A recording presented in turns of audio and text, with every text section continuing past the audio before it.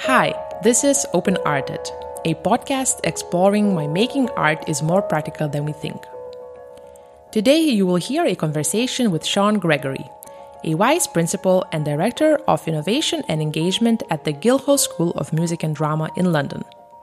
Sounds complicated, but Sean is responsible for a very important role regarding musicians' development beyond conservatories.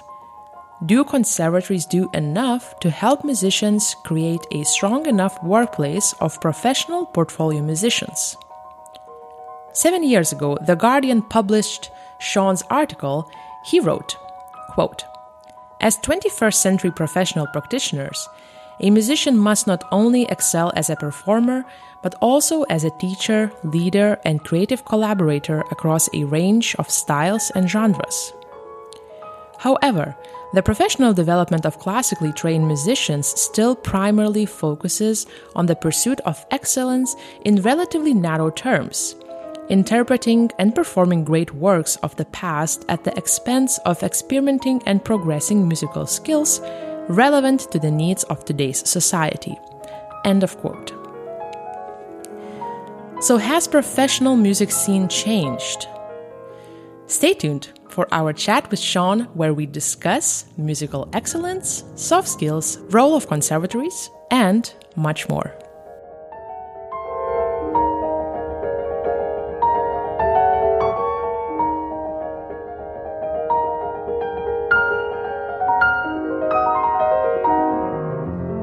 So I will just hit a record because my last recording ended up that I didn't record my guest. Oh, no. So I need to be careful with that. Double check. Yeah. Yes. Okay. So just to warm up, Yep. would you tell me what did you have for breakfast? Oh, what did I have for breakfast? Well, actually, I had no breakfast this morning.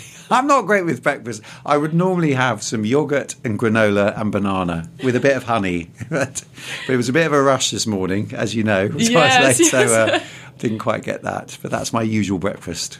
All right. I also had a very weird breakfast. I had fruit, which normally I don't. Oh, really? As a Lithuanian, Yes. I normally eat eggs and bread and avocado, a proper protein Yes, breakfast. Yeah. So I have to get used to the English style more. Yeah. No, this fruit thing it doesn't always work. Exactly. So thank you so much for agreeing to do this. I know that you are really busy, especially when it involves innovation and engagement. Yeah. And I will just read a description of your work. So you are a vice principal and a director of innovation and engagement at the Guildhall School of Music and Drama. Yes, that's it. Could you explain for a person who doesn't understand anything about innovation and engagement, what do you do? Of course. So there are... I'll start with... Innovation can mean all sorts of things, as can engagement, of course. But I'll just give it in the context of my own background. I'm a musician originally, and I did piano and flute and studied traditionally along that traditional route. But I became very interested in composition and then creativity. And I started as a composer who worked very much on my own, as you'd expect of a composer, writing, producing things for other musicians to play. Very long story short, I became more and more interested in the collaborative process of creating. Nowadays we'd call it co-creativity. It's often used co-creation. But the idea, cutting straight to it, of being in a room with other people and creating something, making something happen through music, because that's what I do. And actually that was the turning point for me in terms of I do want to be in music and I have something to offer in music, and that's moved me on in life to what I'm doing now. And I think at the time, innovation then, as I was completing my postgraduate studies here at Guildhall in a course called Performance and Communication Skills, and this was in the late 1980s, and at that time was a very innovative course. It was set up by someone called Peter Renshaw in partnership, in collaboration with a composer called Peter Weigold. And the whole premise of the course, it was a year-long course, and the idea was that you worked as an ensemble as a group of musicians. I think we were a group of 16 musicians. We were musicians from all sorts of background and training, some classical, some more jazz, some self-taught, some so-called non-European musicians who'd come through other cultures and other backgrounds. And we made music together, and we went into all sorts of different contexts to create work, basically, sometimes with other art forms, with theatre, with dance, with musicians from other cultures. But critically also, we went out into the community and out into education contexts to work with young people, with adults, with people with all sorts of backgrounds and experiences to make music. And that set me on my way. And at that time, it was quite an innovative idea that as a musician, you could use your skills in different ways. You could use them in different settings. There was already the notion of community arts and community music. And of course, there was music education. This came from a slightly different place in that you worked as an artist. You were first and foremost an artist, in my instant, a creative artist, a creative composing musician, and you just found ways of using those skills in lots of different ways. And this was at a time in the late 80s, early 90s, where there were a lot of questions, even then, around what's the role of an orchestra, what's the role of an opera company in society. Yes, we know they give concerts, they give performances, and a certain type of audience comes. But is it reaching everyone? And orchestras and opera companies at that point were just beginning to think about setting up their own education and outreach departments. And I was just coming into that, starting my career, and able to offer something, as a composer and a creative leader, and to take musicians and singers out and to work into all sorts of different contexts. So I think at that time, and that was the start of my journey, the innovative side and the engagement side was about what I, as a practitioner, as a creative musician, could bring to other musicians and to young people and to adults from all walks of life. Fast forward from then to now, and in that time I developed my work as a practitioner in my own right, but then gradually came back into the Guildhall and began to do some administration, project managing. Then I became a program leader, a head of department. In some ways, a typical journey of people who move back into institutions to work. But because it was still a very new area in the Guildhall, there was no sort of pathway set out.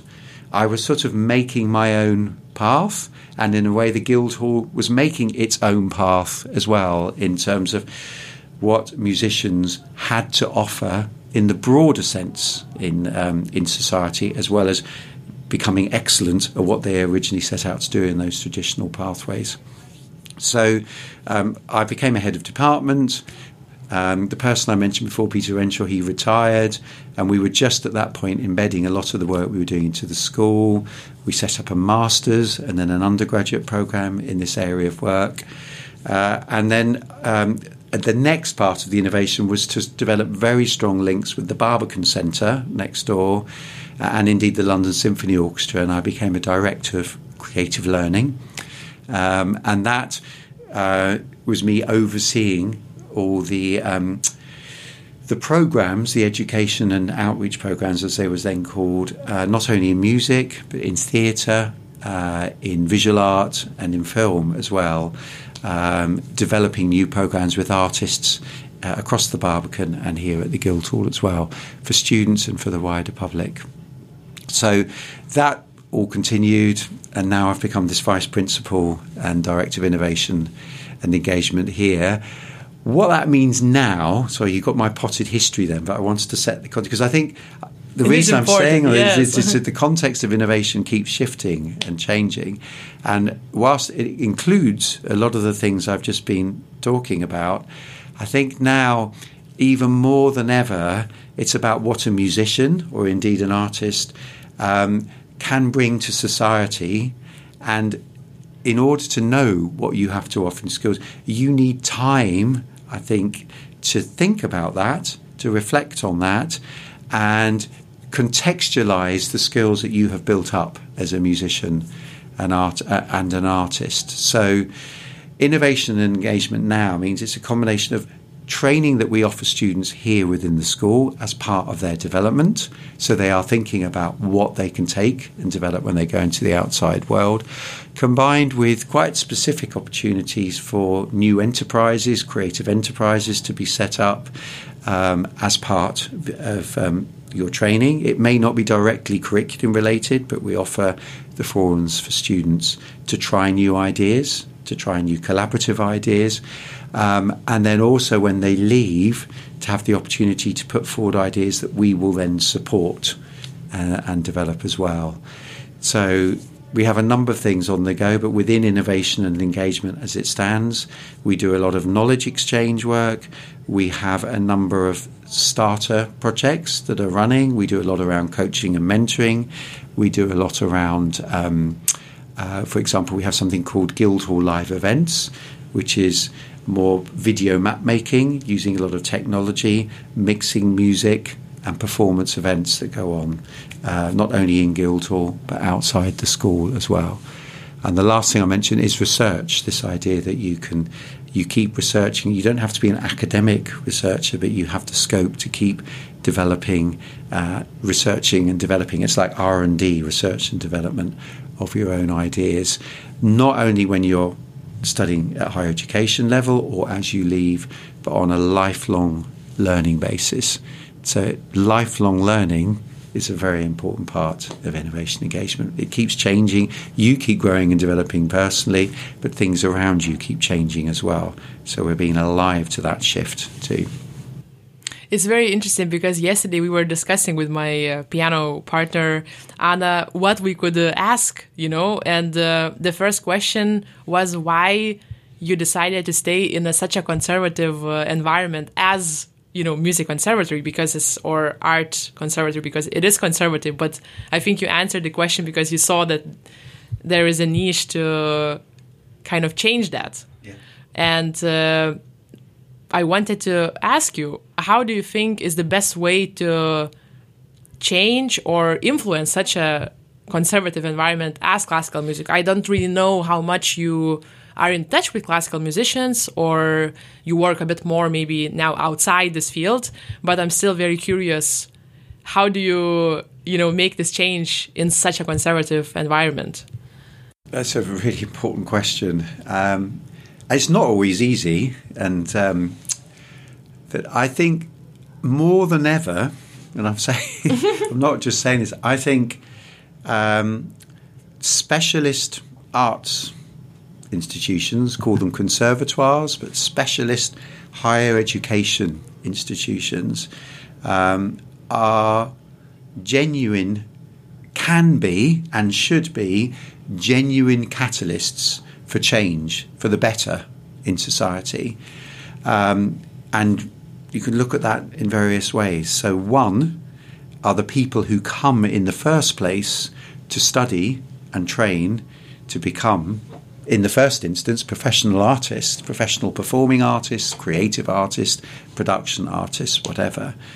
And I think this plays into your question about where does the change come? It can't just come, I think, from top down, from someone like me or other people saying, this is good for you, this change has to happen. And that was something I learned quite a long time ago, because in my earlier years I could be quite evangelical about, you really need to see and understand the change that's going on. You have to, and of course, if you arrive at a place like the Guildhall or anyway to study to be the best possible pianist or singer or violinist or actor, you don't necessarily want to hear all these other things. You want to be the best. My next question was, where do you find the most resistant? Yeah. Within the students, within the staff, So, sorry to interrupt. Well, no. That's so. I think it can sometimes be from within the student because they've arrived with a certain mindset. But I think you can't. In a way, it's wrong to isolate those things. So I think it might be that you hold a focus and you want to see that focus through. But then it's what's around you. So your teacher, your principal study teacher, or the the culture of the instrument you play, or the way it's run, the curriculum, all of these things play a part. And I think there's so many things to say here, but first and foremost, what unlocks it is your own curiosity, your own creative imperative. And I think that lies in all of us as human beings. It isn't necessarily everyone's comfort zone or what's first and foremost, but we've got that in us. And if you are coming to be a musician, a great musician or a great actor or whatever, I would argue it's critical that you have at least this curiosity about who you are, why you're doing what you do, and how what you do could have the greatest possible impact in society. And I think in the first instance, as a conservatoire, we need to create an environment where that is possible to happen.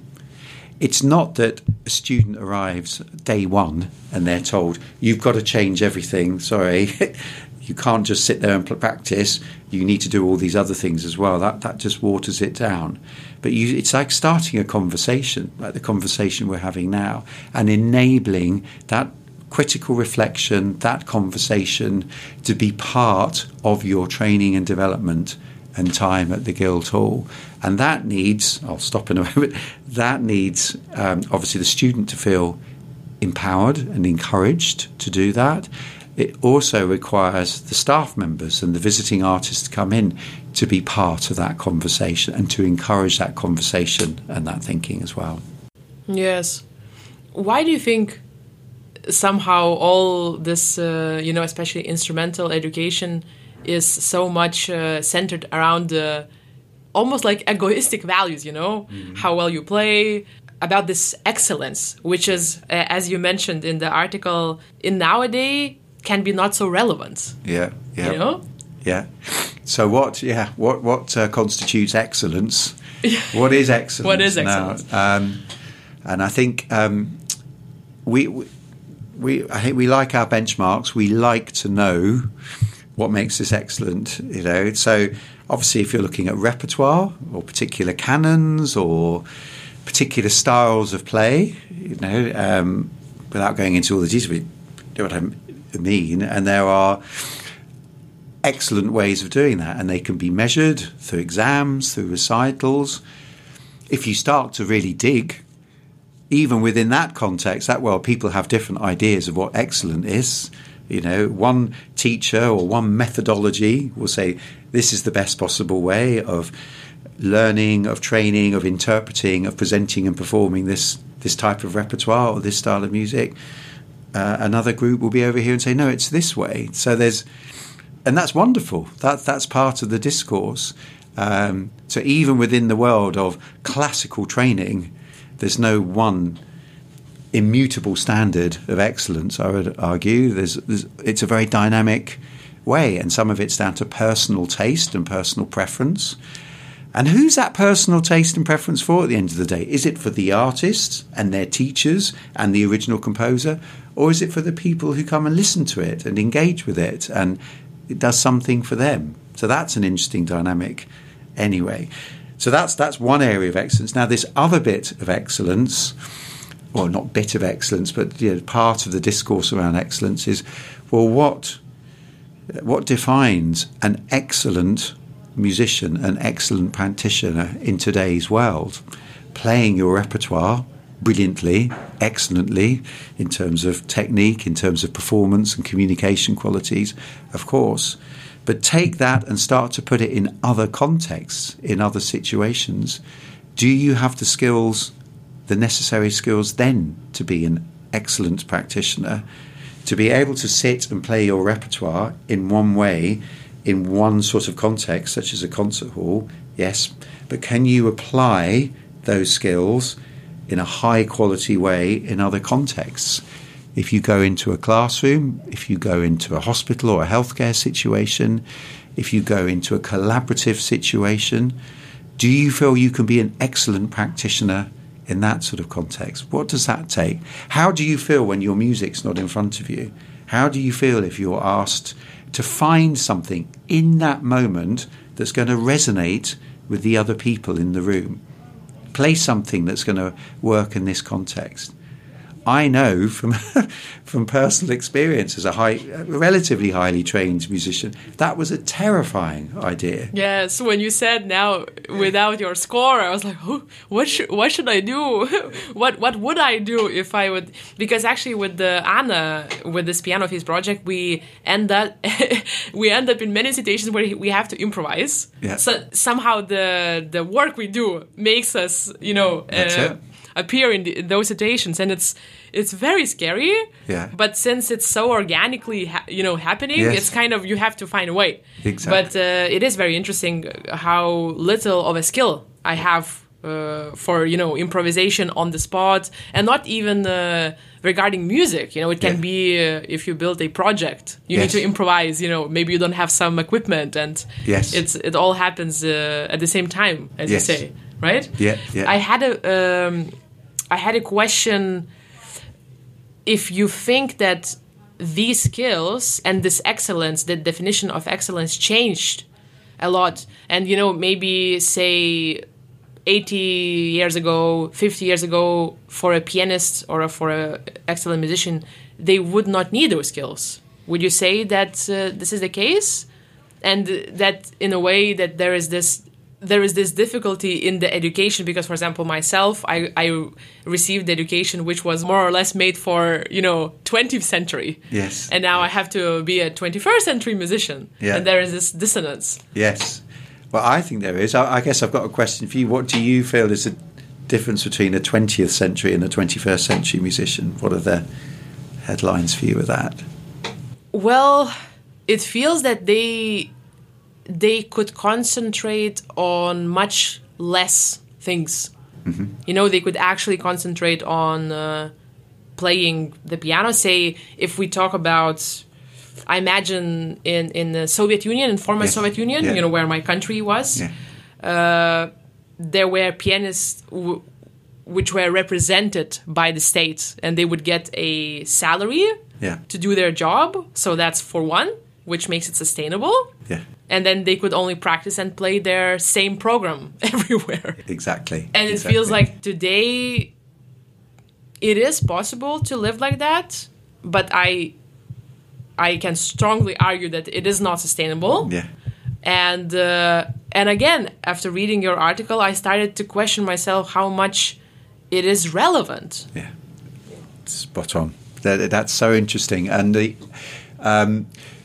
going back to what I started with, as I was coming out of Guildhall, I did my degree in Bath, but as I came through, really knowing, without being able to describe it, but feeling relevant, feeling I have something to offer here, having wondered whether I was going to do performance or composition or teacher, and not feeling I was excellent enough at any one of those things. And in a way, I didn't want to be just purely that one thing. I could see and feel the connections between this, but couldn't harness it at that point. I did this course and came through feeling that connection was starting to be made within myself, and I was going out into quite a few contexts quite quickly, working with dancers, working with teachers, working with young people, going to hospices, and just feeling that I had enough in me as a musician to help to make things happen where people felt valued and able to participate in something. That felt relevant, and I didn't feel at any point I was on a job for life, but I felt I was on the beginning of a path, and this making your own path, I think, is such an important thing, where there's a momentum and you start to build something up. Meanwhile, I was looking at people around me coming out at the same time, going into the profession, but critically people who were in the profession already and maybe had been for 10, 15, 20 years in the classical profession. And this idea of a job for life was becoming less and less relevant in some ways, but also less and less likely, because the funding situation which was quite different, you say, from some of the more continental European and Eastern European situation. But in this country, through the 1980s, that really started to come apart, where it really wasn't a secure thing or sustainable thing, to use your word, to assume that however highly trained you were, that you were just going to get a seat in an orchestra and that's it. You're made for the rest of your life. So there was a demand to recognise that and start to think of a portfolio of skills that you could develop and build in that portfolio. And how much is classical music relevant today? You know, I got this invitation to work in one European project where they connect different countries and cultures, and their aim is basically to attract young audience to classical music. And the center who contacted me in Lithuania, they said, you know, we are not interested in classical music. This is not the direction we want to go. But they still agreed to do the grant because they see meaning, you know, in that way. But it's interesting because it's a cultural house, you know, and they don't see purpose or value in classical music. And I just wanted to ask, what do you think? I think classical music. I'm hesitating and laughing because I am an idealist. You know, I have a sort of, but I'm a pragmatic idealist. I think so much of this is relevant to our life. Music is relevant to our life, and we need to be able to engage with music that is out there in any shape and form, in its purest form. So I would include classical music in that. But we need also to be able to make it our own in terms of what you do with it, if you're a musician already, or how you receive it and how you play with it as a participant, as a consumer, as a listener. And that is happening in our democratized technological society in terms of how people interface with music. And classical music is such a part of that. And I think the more people can hear that sound world, the nuance of classical world, the expression, the subtleties, the complexities, the extraordinary sound worlds of so-called classical music. And what do we mean by that? Because even when you say classical music, well, is that just the classical period, or is maybe it's just music? It's music. Well, exactly. I was hoping you'd say it rather than me, because that I should have said it at the start. That's why I said it's music, and it sounds such a cliched thing to say, but it is. It's music. And so what? Sorry, I'm going back also to where I started, and it was something you said when you were talking about how you and your friend in certain situations where you're like, well, what would we do with our music here? And going back to that turning point for me, having had years where you're just being piled up with skills and techniques and knowledge, wonderful knowledge and understanding of music and its journey, particularly through the last 400 years of the European canon. And that is still a tiny part of the whole world of music, but it's become such a part of our psyche, of our mindset as a culture, as a society, and we can come back to that in a minute. But I think you can lose connection with what's at the heart of this. What's at the heart of it, with rhythm and melody and harmony. And even as you start to talk about that, I think this is a bit of a natural journey. You start to think of melody and harmony and rhythm in terms of how you're taught it and how that's built up, in our sense, in the Western tonal classical tradition. That's all fine and that's great, and it's built up this extraordinary canon that I've just referred to, the whole spectrum. But I think to think of it as music becomes the most important part of it, because it's not just what's written and set through repertoire. It's what you can play with, what you can improvise with, what you can start to combine in different ways. And I think the way that's been done through the so-called classical music process is a really fundamental and important part of how we can keep thinking about music now and into the future.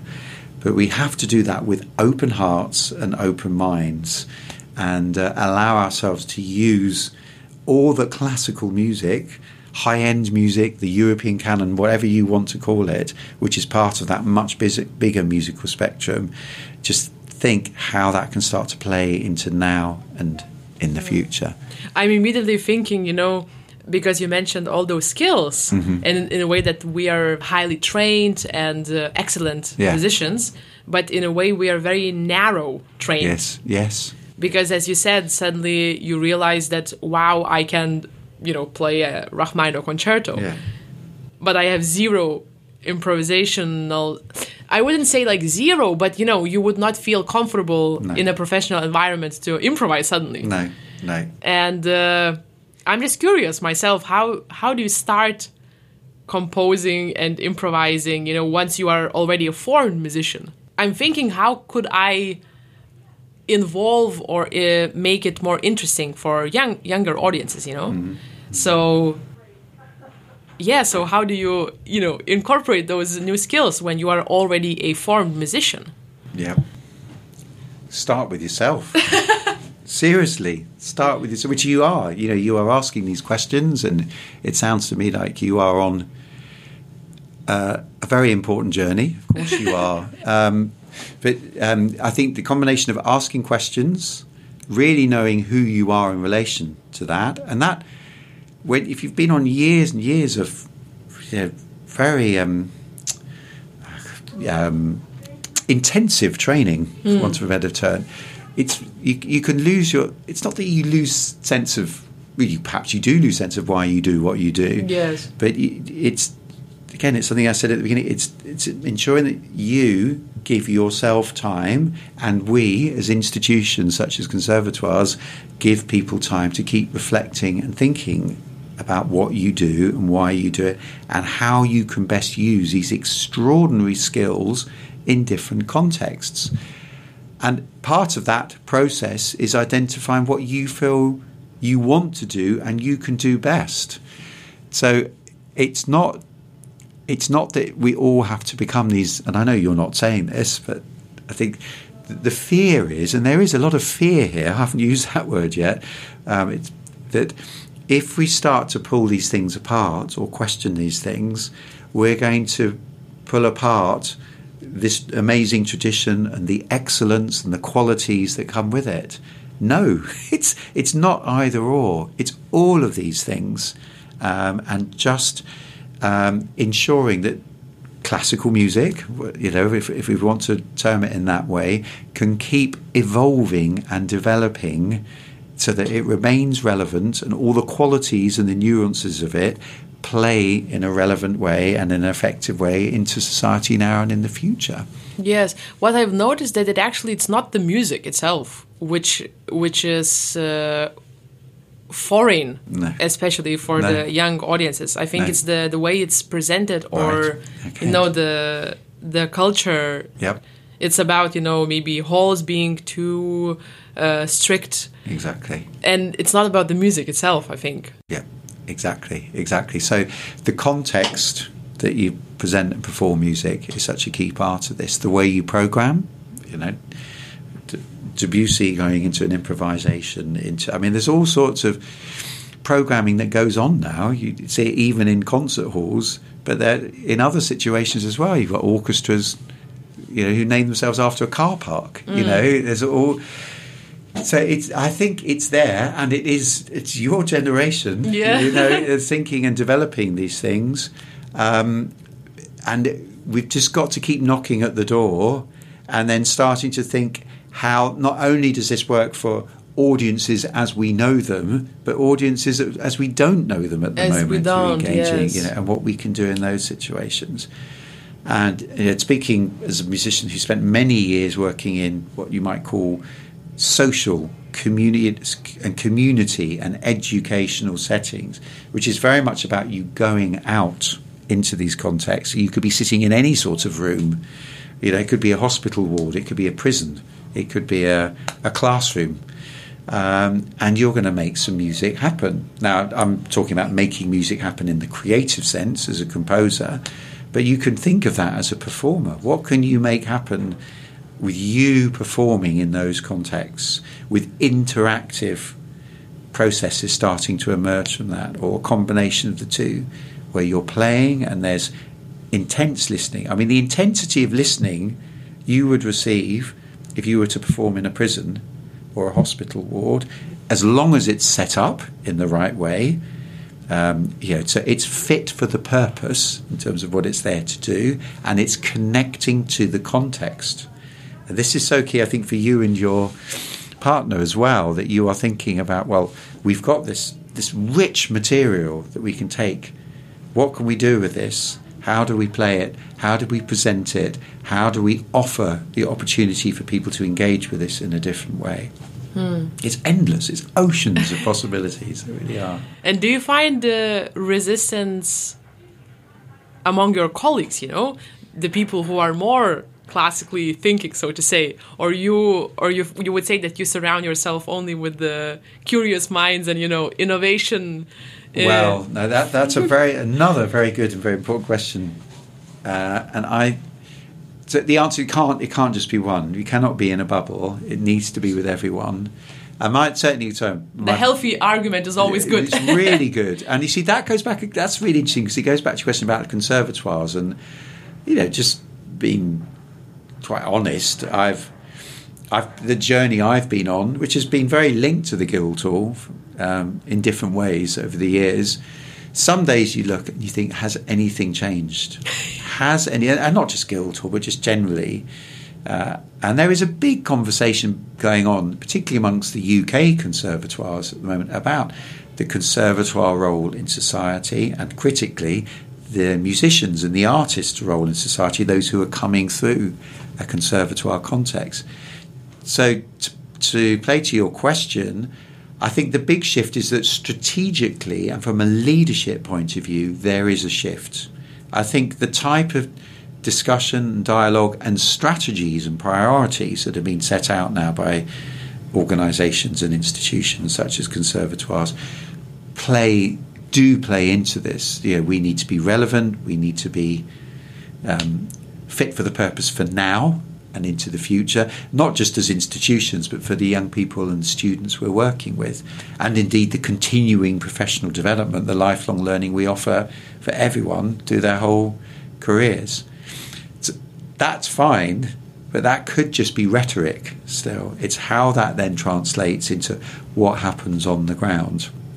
And I think that's where it's still, you get the knotty discussions, and you'll get some areas of music making where that's really happening and really changing, and others where it's a bit slower.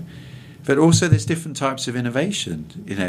Innovation within a chamber music course or within the string department or the piano department can take many different forms to what innovation might be in composition or electronic music. I wanted to ask, yes, how do you make an innovation? It's such a restricted form of art, Yeah.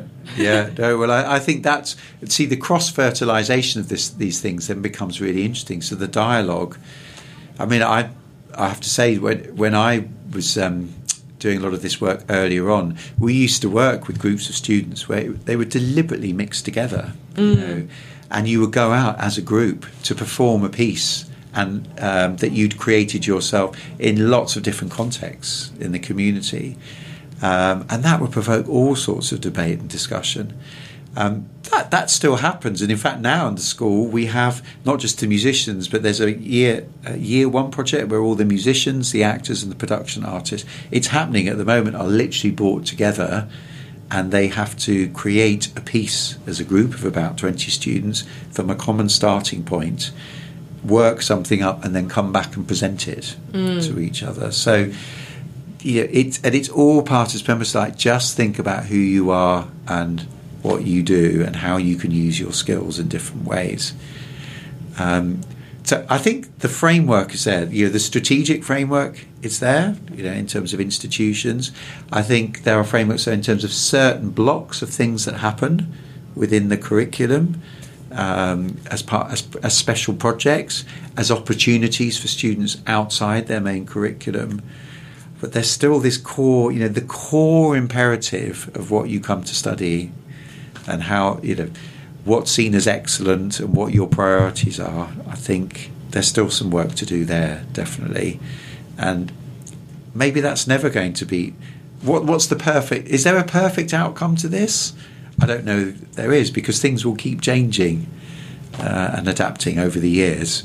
But the core thing is that these questions are being asked, and those questions are alive throughout the training and development of musicians, of artists at places like Guildhall.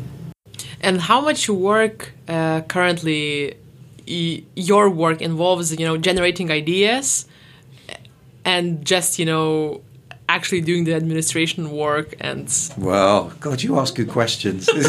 I'm sorry. It's too much administration, I'll be honest. And actually, it's always good for these sorts of conversations. You can be honest with yourself. And I've been going through quite a personal journey in terms of just I've been saying, just keep asking yourself questions. And I've been on this very natural journey, and it was a conscious decision to move away from being the practitioner into the sort of more manager, head of department, then strategic leadership, because I firmly believe that change needs to come from within. Sorry, just to interrupt, because you said a very important thing, that it was a conscious decision. Yeah. And I think even personally for me, I don't even understand if doing a podcast, having a festival, was it my conscious decision? Because I think very often, especially as practicing musicians, we feel that as if this was the way to go because the circumstances happened, Yes. And I think it's very interesting what you said, that it was your conscious decision. Yes. Gosh, no, that's very interesting as well. So it's one sense it's the portfolio you build of these opportunities. You could even talk about it, a constellation of opportunities and things that are out there. And as a person, as a human being, you, and as someone who's been trained in something, you are out there and you are looking for those opportunities, identifying opportunities. Some you make for yourself, some come your way. So you're making decisions. I recall making decisions in relation to those. It's a huge challenge, especially if you're a freelance person. You're out there and you're trying to manage this combination of opportunities coming your way, things that you're trying to get going yourself. And I recall, I still have but particularly at the time when I was really freelance, where it's like a tsunami sometimes, and you're just trying to keep going with all these things, and then you're trying to start to make decisions about, well, I'm really going to focus on this and do less of this, because this is where I want to go and what I want to build up. Now, for me, that was moving more and more into an organisation, in the first instance the Guildhall, and then the Barbican, because I was doing a lot of work for these types of organisations, and I felt I was getting a lot from the projects I was doing for those organisations, but I felt increasingly that not enough was being made of these projects for them to become a sustainable part of the organisation. So rather than projects that were nice to have, to say, oh, we do these projects, by the way, whilst we keep doing what we've always been doing, how can we start to bring these things really into the heartbeat of the organisation? And I guess the pinnacle moment for me in that journey was becoming a director of creative learning, as it was called, where I was overseeing all the creative, collaborative, societal-based projects that the Barbican and the Guildhall were doing. But I was doing it as a director, as a sort of leader, and I had to leave behind doing the projects themselves, which, in order to make the difference, or try and make a difference within the organisation, in terms of literally how they're structured, what they prioritise, how arts and learning projects were thought about together, how students play into those in terms of creating their own opportunities or having experiences, and that's a whole other conversation. Some things have worked from that, some things you feel you get a bit lost, and you personally, but in relation to how the institution deals with those things. And very long story short, I've come to a point now where it feels very important to start to re-engage with some of those things as a thinker, as a doer, because I feel we're onto a next phase of this work, and I'm not quite sure how that's articulated just yet. But I feel there's I'm not being quite clear at the moment. But I think what I found my saying, let's put it like this. A few months ago, I was asked to go and give a presentation in Montreal. It's the first big trip away since COVID, and actually it was all about the role of musician in society. And I talked particularly about the creative imperative. And I just found myself saying that I feel, certainly on a UK perspective, it's almost like we've come a full circle. I feel a lot of the things we're talking about now were being talked about maybe 30, 40 years ago. In some ways that could be immensely depressing, thinking, well, what's actually changed? Yeah. For goodness sake, we've been talking about this for a while. But actually, life is pretty cyclic, as we know, and being philosophical for a moment, I think this plays into Western culture and non-Western culture. I think we are quite linear in our development, thinking of music, the way we think about classical music or Western music. It's a linear journey, a historical concept. But in many cultures, and in folkloric culture, it's very cyclic as well. And you come back to where you started, but not quite at the same place. It is a different place because you've been on the journey, and it's usually a slightly deeper place as well. And I think we're at a point now where, with everything going on in the world, with all that's been going on in our world of music and creativity in the arts and in education, we're ready to move on to a next stage. And so everything we've learned over the last 30, 40 years is ready to be taken into a new place. I feel you're asking some of the same questions that were being asked 30, 40 years ago. It's in one sense like, has nothing changed? However, I think what you're doing and what many people such as yourself doing is way beyond what we were doing. You're thinking in a very imaginative and different way, both in terms of what you take out to society, but what you do with your own art form, your own performance practice, your own repertoire. I think it's possible that this situation is like that, and I'm asking this question just because the environment where I grew up and the art I'm making is so conservative that even asking these tiny, less conservative questions feels a lot already. Yeah. But I think if we talk about, I don't know, electronic music or pop culture, it's very different. I think they are much more advanced than us in a way. I'd agree. I think particularly in the world of technology, exactly. Yeah. Music, I think it's just, and certainly the course here, which has grown and grown over the last few years, and I think that's a real sign about the direction of travel in terms of what a conservatoire is there to do and be. I think conservatoires should be like laboratories. There's a place, and they are in some ways already, particularly when you go to courses like that. I didn't write about it in that article, but I have talked and written about the idea of the art school. An art school, sort of mid-20th century, sort of made quite a conscious decision, I think, to move away from just being about fine art, because by then they were already getting conceptual art and design and technology, and these other things were coming into play, and fashion, all of that. But they were sort of behind the scenes in the back room. I went to an amazing presentation by the then provost of the Royal College of Art, and he talked about how these things were brought out from the back room into the sort of shop window. So art schools then became about fine art and design and technology and fashion and conceptual art. And if you go to an end-of-year show at an art school, all of these things are presented, and not just for the few who have a particular interest in these, but for the widest possible public, for the political circles, for the industry themselves. There's a real dialogue going on between these worlds.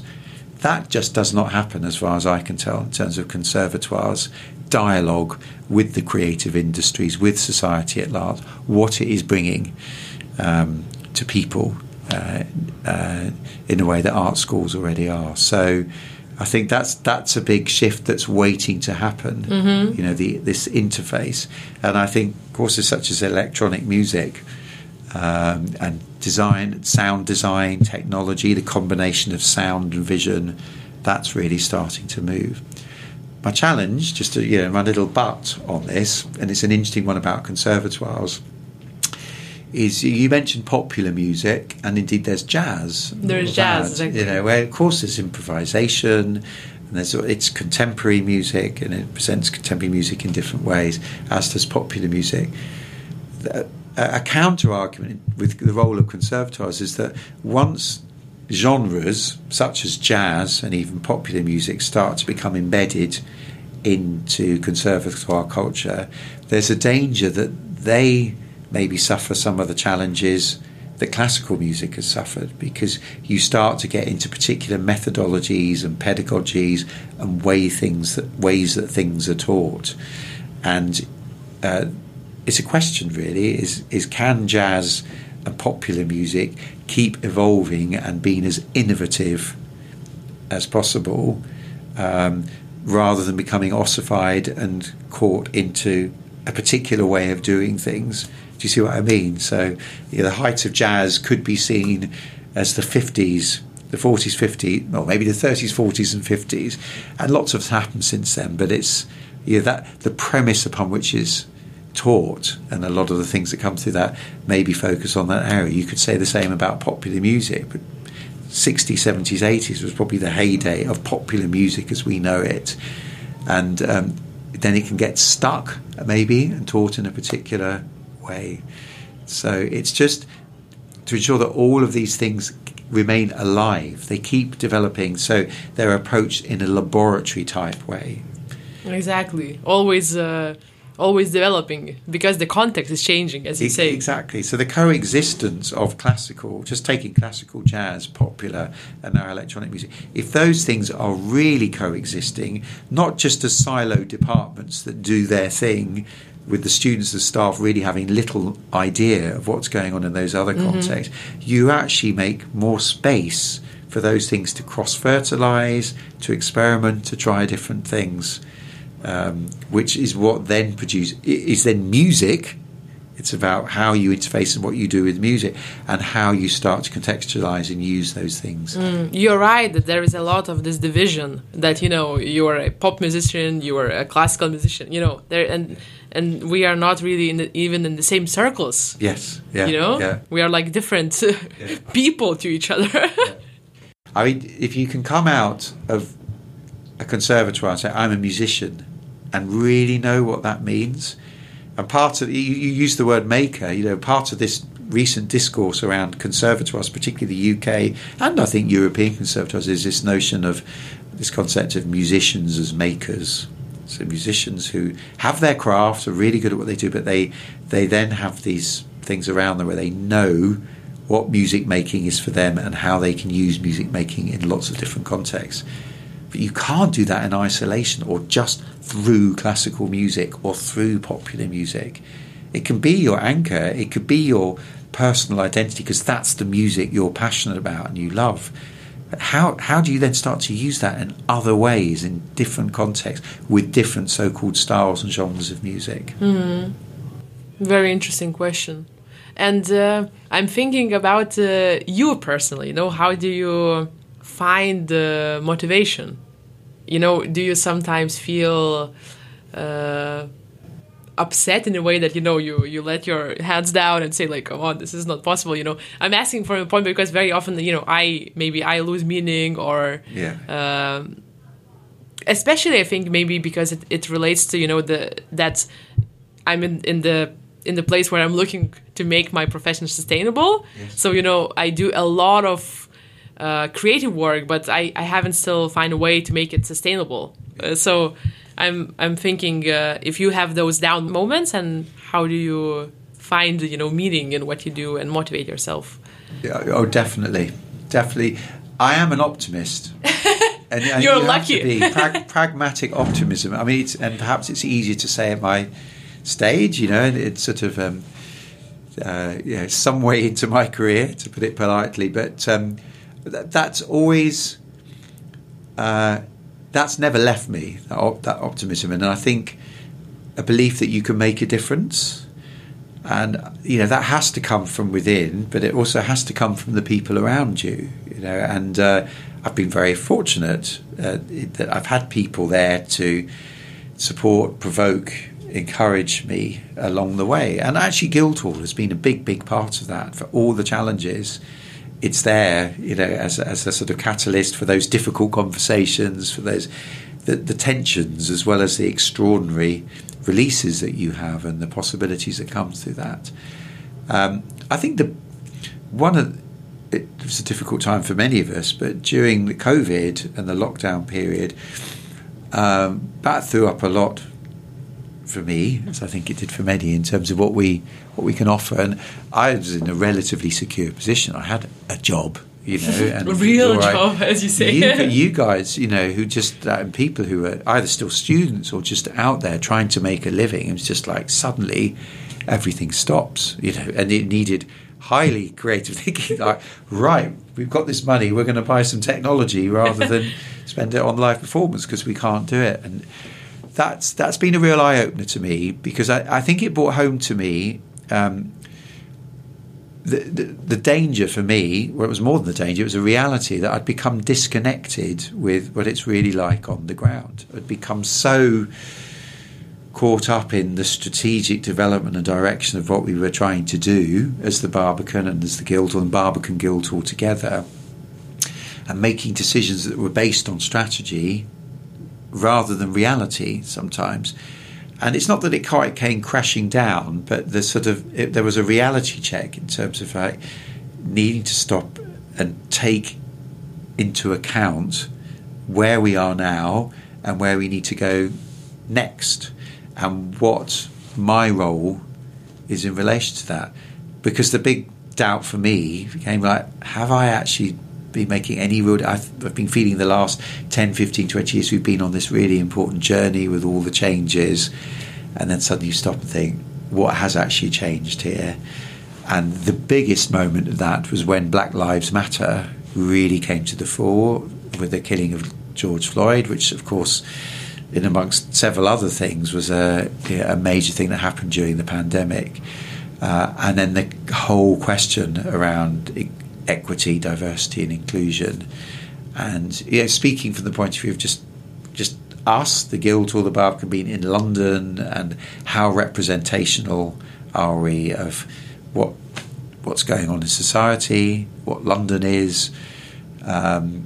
And I could think of many things we had been doing that were representative of that. And I mean it in every representation, in every sense. A lot of the work I've done over the years has been about getting to people who are just underrepresented, who do not have the access to things that we do. And that's about bringing stuff out and giving people the opportunity not only to engage but to progress and be part of what we do, to feel that they have a right to engage in music making, to train to be musicians if they want. And it doesn't just have to be in classical music. If that's what you want to do, great, but there are these other directions as well. But somehow looking at the infrastructures and thinking this still isn't right, and realising how much I still had to learn for myself, which is in one breath incredibly exciting. My God, there's still so much to do and to learn, but then also incredibly shocking at oneself. You thought you knew what, you didn't think you knew everything, but one felt you had a sense of you were going in the right direction, and actually so many assumptions thrown up in the air. And then it takes you into other places in terms of what an equitable institution is, what an equitable approach to music making is, what diversity and inclusion really means in terms of people in the room and people who have a right to be heard and to be seen, to be able to do things in the way that they want to do rather than the way that you feel is best. Taking the time to listen and learn from others, and also to be part of conversations and hopefully to give something back as well, and to start to build more networks where this can happen. I'm very struck by even this conversation now, and our conversation, the conversation we had before, and what you're obviously interested in, and I'm getting it more and more from other people as well, that people feel really isolated and on their own, and you're trying to make something sustainable and make something work, which is really important, and that is how things are going to change. And the infrastructure is still not there. The support mechanisms are still not there. So I want to put more energy into helping to create those. The strategic part of that with the Guildhall is to make ourselves a genuine lifelong learning institution. So it's not just something that's there when you're here doing your undergraduate, postgraduate studies. It's something that's there through short courses, through support mechanisms, through conversation and dialogue throughout people's lives. And not just for Guildhall. I would love it to become something that's there. It might be part of a bigger network, of other conservatoires, other groups of people as well.